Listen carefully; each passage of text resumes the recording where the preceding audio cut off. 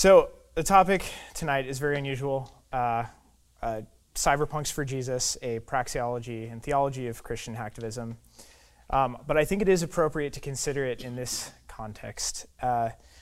Its utility to you may be marginal, but it's my hope I'll provide some illumination on a subject that hasn't really been discussed at all by the church in any meaningful way. I'll be speaking at a very high level, giving you a lay of the land from a historic, ethical, philosophical, and practical perspective. Hacktivism as a topic piqued my interest for a number of reasons, the three most important being my occupation as a web developer, and my proximity to the front lines where this sort of war or philosophy would be practiced. Two, hacktivism's relatively unexplored nature as a scholastic body of study. And then three, the sheer volume of issues that actually must be considered in any discussion of hacktivism. It touches on issues of governance. From whom do we derive ultimate law, and by whom does justice most efficiently get executed? It touches on issues of privacy and ownership. Is information an economic good? Do you own your data? Do you exercise property rights over the knowledge someone else has about you? Definitions of coercion, aggression, self-autonomy, the list goes on. And, of course, the added complexity of the digital nature of it all. When something has no extension in physical space, it's amazing how immediately slippery it becomes to think about. When Jonathan told me there would be a period of Q&A at the end, I became disheartened for you all, since I know that I'll answer all of your questions ahead of time throughout the course of this talk, and can't possibly leave you with anything that could be asked. So I originally began to ponder this topic during a thought experiment in one of my political economics recitations, in which we debated why it would be moral or immoral to firebomb an abortion clinic. And being an observant bunch and noticing an obvious lack of charred rubble in the vicinity of the Planned Parenthood in Pullman and Dr. McIntosh's shoes, we came to the conclusion that while it might not be immoral, given certain other conditions were met, it would certainly not be strategic. So I began to wonder, what is that more strategic method of saving lives while playing on the offensive? What would that look like? And this is the beginning of such a strategy. Some definitions and granted assumptions are in order. I will not be approaching this topic from a legal centrist perspective. I'm assuming that governments are not our chief sources of natural order, and contrary to those of the Hobbesian persuasion, I do not believe a society without a sovereign ceases to be a society. I believe the issue of anarchy to not be a matter of whether, but which. To quote Professor Alfred G. Cousin, wherever earthly governments are established or exist, anarchy is officially prohibited for all members of society, usually referred to as subjects or citizens. They can no longer relate to each other on their own terms. Rather, all members of society must accept an external third party, a government, into their relationships, a third party with the coercive powers to enforce its judgments and punish detractors. However, such a third-party arrangement for society is non-existent among those who exercise the power of government themselves. In other words, there is no third party to make and enforce judgments among the individual members who make up the third party itself. The rulers still remain in a state of anarchy vis-a-vis each other. He goes on to distinguish between these two states of anarchy, describing the society without government as natural or market anarchy, and the society with government as political anarchy, or anarchy within power. I accept this perspective and am presupposing the inescapability of governance anarchy, as well as the separation of societal order from the existence of a state. When most of us think of hackers, we probably conjure up images of intellectual Robin Hoods, a persona aided by their portrayal in Hollywood movies and participation in shadowy online forums. Most people negatively associate hackers with financial or identity theft, political espionage, and spamming, but there are hacks motivated by more than just personal gain. Hacktivism, as it sounds, is a portmanteau of hacking and activism. While its contextual definitions can vary, here hacking refers to subversive and legally ambiguous practices of information retrieval or deposit, digital eavesdropping, or privilege escalation, among others. At its most general, hacking can simply refer to the digital modification of information, often resulting in behavior different than a system's original intent. Hacktivism often shares the same toolbox as less savory forms of technological exploitation, but the difference lies in the telos of the hack, the end. What are the actual outcomes, motivations, and collateral damage, if any, of a hack? A hack that resulted in direct loss of life, even while flying under the banner of hacktivism, would be considered cyberterrorism, not hacktivism. Similarly, a hack that was implemented for financial gain or the propagation of spam, even if it aligns itself with some larger missional goal, would not be considered hacktivism, as its motivations are clouded. With this verbal scaffolding in place, let's examine hacktivism in the wild.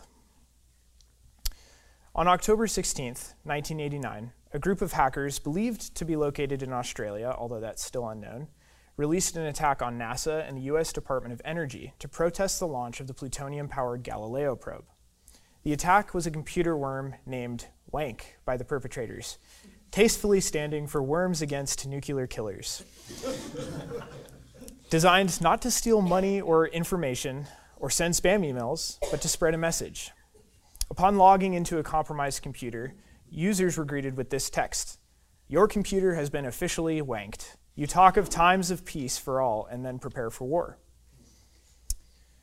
Julian Assange, founder of the controversial whistleblowing organization WikiLeaks, an organization I'm sure most of us are familiar with, described this incident as the first example of hacktivism, a term originally coined by the loosely knit hacker collective Cult of the Dead Cow.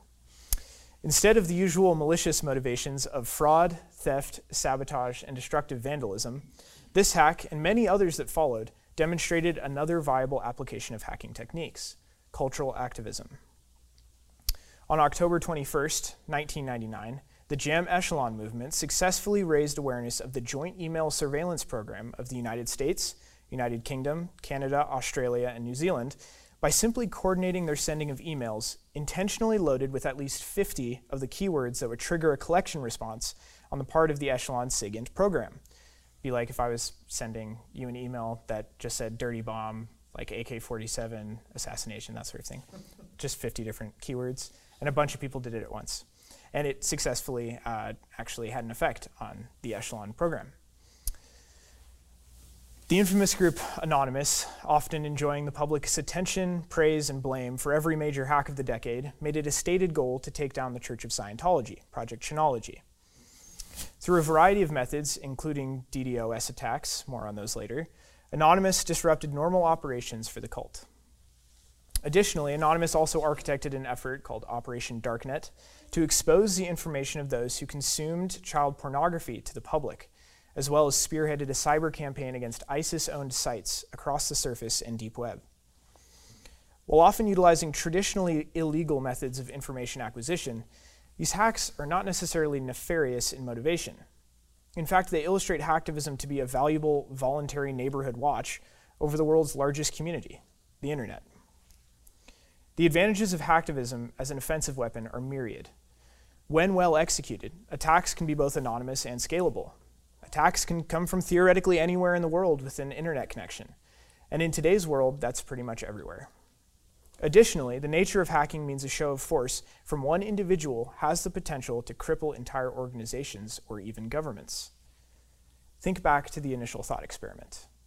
While firebombing an abortion clinic could risk life, destroy property, result in community spread of fear, and only minimally reduce the actual number of children being killed, executing a well-constructed distributed denial of service attack on an abortion clinic's national website could risk no life, destroy no property, be relatively stealthy, and have a massive effect on operational effectiveness, far more than firebombing 1 or 2 clinics.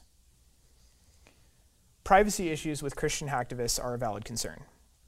After all, aren't anonymity, secrecy, and confidentiality good things? It's all a matter of what's being kept hidden, really. Does someone have property rights to their privacy? Austrian economist Karl Menger's criteria for determining whether or not something is an economic good should help inform our answer. According to him, for something to be classified as an economic good, the following 4 criteria must be present. There has to be a human need that's met by the good. There has to be such properties as render the thing capable of being brought into a causal connection with the satisfaction of that need. There has to be human knowledge of that causal connection. And then there has to be command of the thing sufficient to direct it to the satisfaction of that need. And it turns out privacy does not meet all four of those qualities. As economist Peter Klein puts it, privacy is not a discrete marginal unit. So what are the tactics of disruption available to Christians in their hacktivist playbook? I'm so happy you asked, rhetorically. So we'll look at one. It's not necessarily the place for this forum to go through the nitty-gritty of each method, but I'll just look at one as an illustration. We'll look at denial of service and distributed denial of service attacks. So a denial of service or distributed denial of service attack operates on the principle of overwhelming the target service with frivolous or bogus resource requests.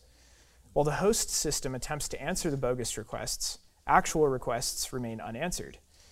For an end user, this can look like an unresponsive web page or application. This can be accomplished in a number of ways, notably with the open source stress testing tool, High Orbit Ion Cannon. The tool functions by sending an extravagant number of HTTP post and GET requests to the targeted URLs. Significantly, this High Orbit Ion Cannon can be configured to attack up to 256 domains at any one time, making it a powerful instrument for multi-site campaigns. A minimum of 50 users utilizing the tool independently and targeting the same domain is needed to cause any noticeable website problem. A distributed denial of service attack sends these bogus requests from multiple sources instead of just one, often using things like botnets, also referred to as zombie nets or slave nets. Slow loris attacks are an alternative to the brute force method of denial of service, sending a plethora of partial resource requests, never completing any of them until the host server is busy listening to thousands of requests concurrently, unable to address legitimate requests. A stealthier, potentially more damaging strategy for a denial of service style attack is a degradation of service attack, which aims not to totally shut down a server or host, but instead slows website responsiveness down without drawing attention to the attack. Virtual sit-ins are a legal form of distributed denial of service attack, although largely ineffective unless orchestrated by very, very large groups of people, usually on multiple devices. And honestly, with current security, it's pretty much impossible to do that. You have to automate it somehow. So instead of automating resource requests like an electronic attack or utilizing a network of enslaved computers like a DDoS attack, a virtual sit-in is simply a group of people all accessing a website or application synchronously with the hope of slowing performance down. There are some cons to this. There's no actual robust anonymizing framework built into this tool, so I don't recommend you go home and try this out. It is illegal. But if you are going to do it, which I don't recommend you do, but if you are, use like a foreign-based proxy server to do it. So all this to say, I'm hoping to provide a very bird's eye view of the landscape of ethical hacktivism and distinguishing it from ethical hacking, which is actually a subcategory as an occupation. A business may hire an ethical hacker to actually penetration test their website to find security vulnerabilities, voluntarily without exposing something to the public and someone perhaps with more nefarious motives. And that's what I've got. So thank you very much.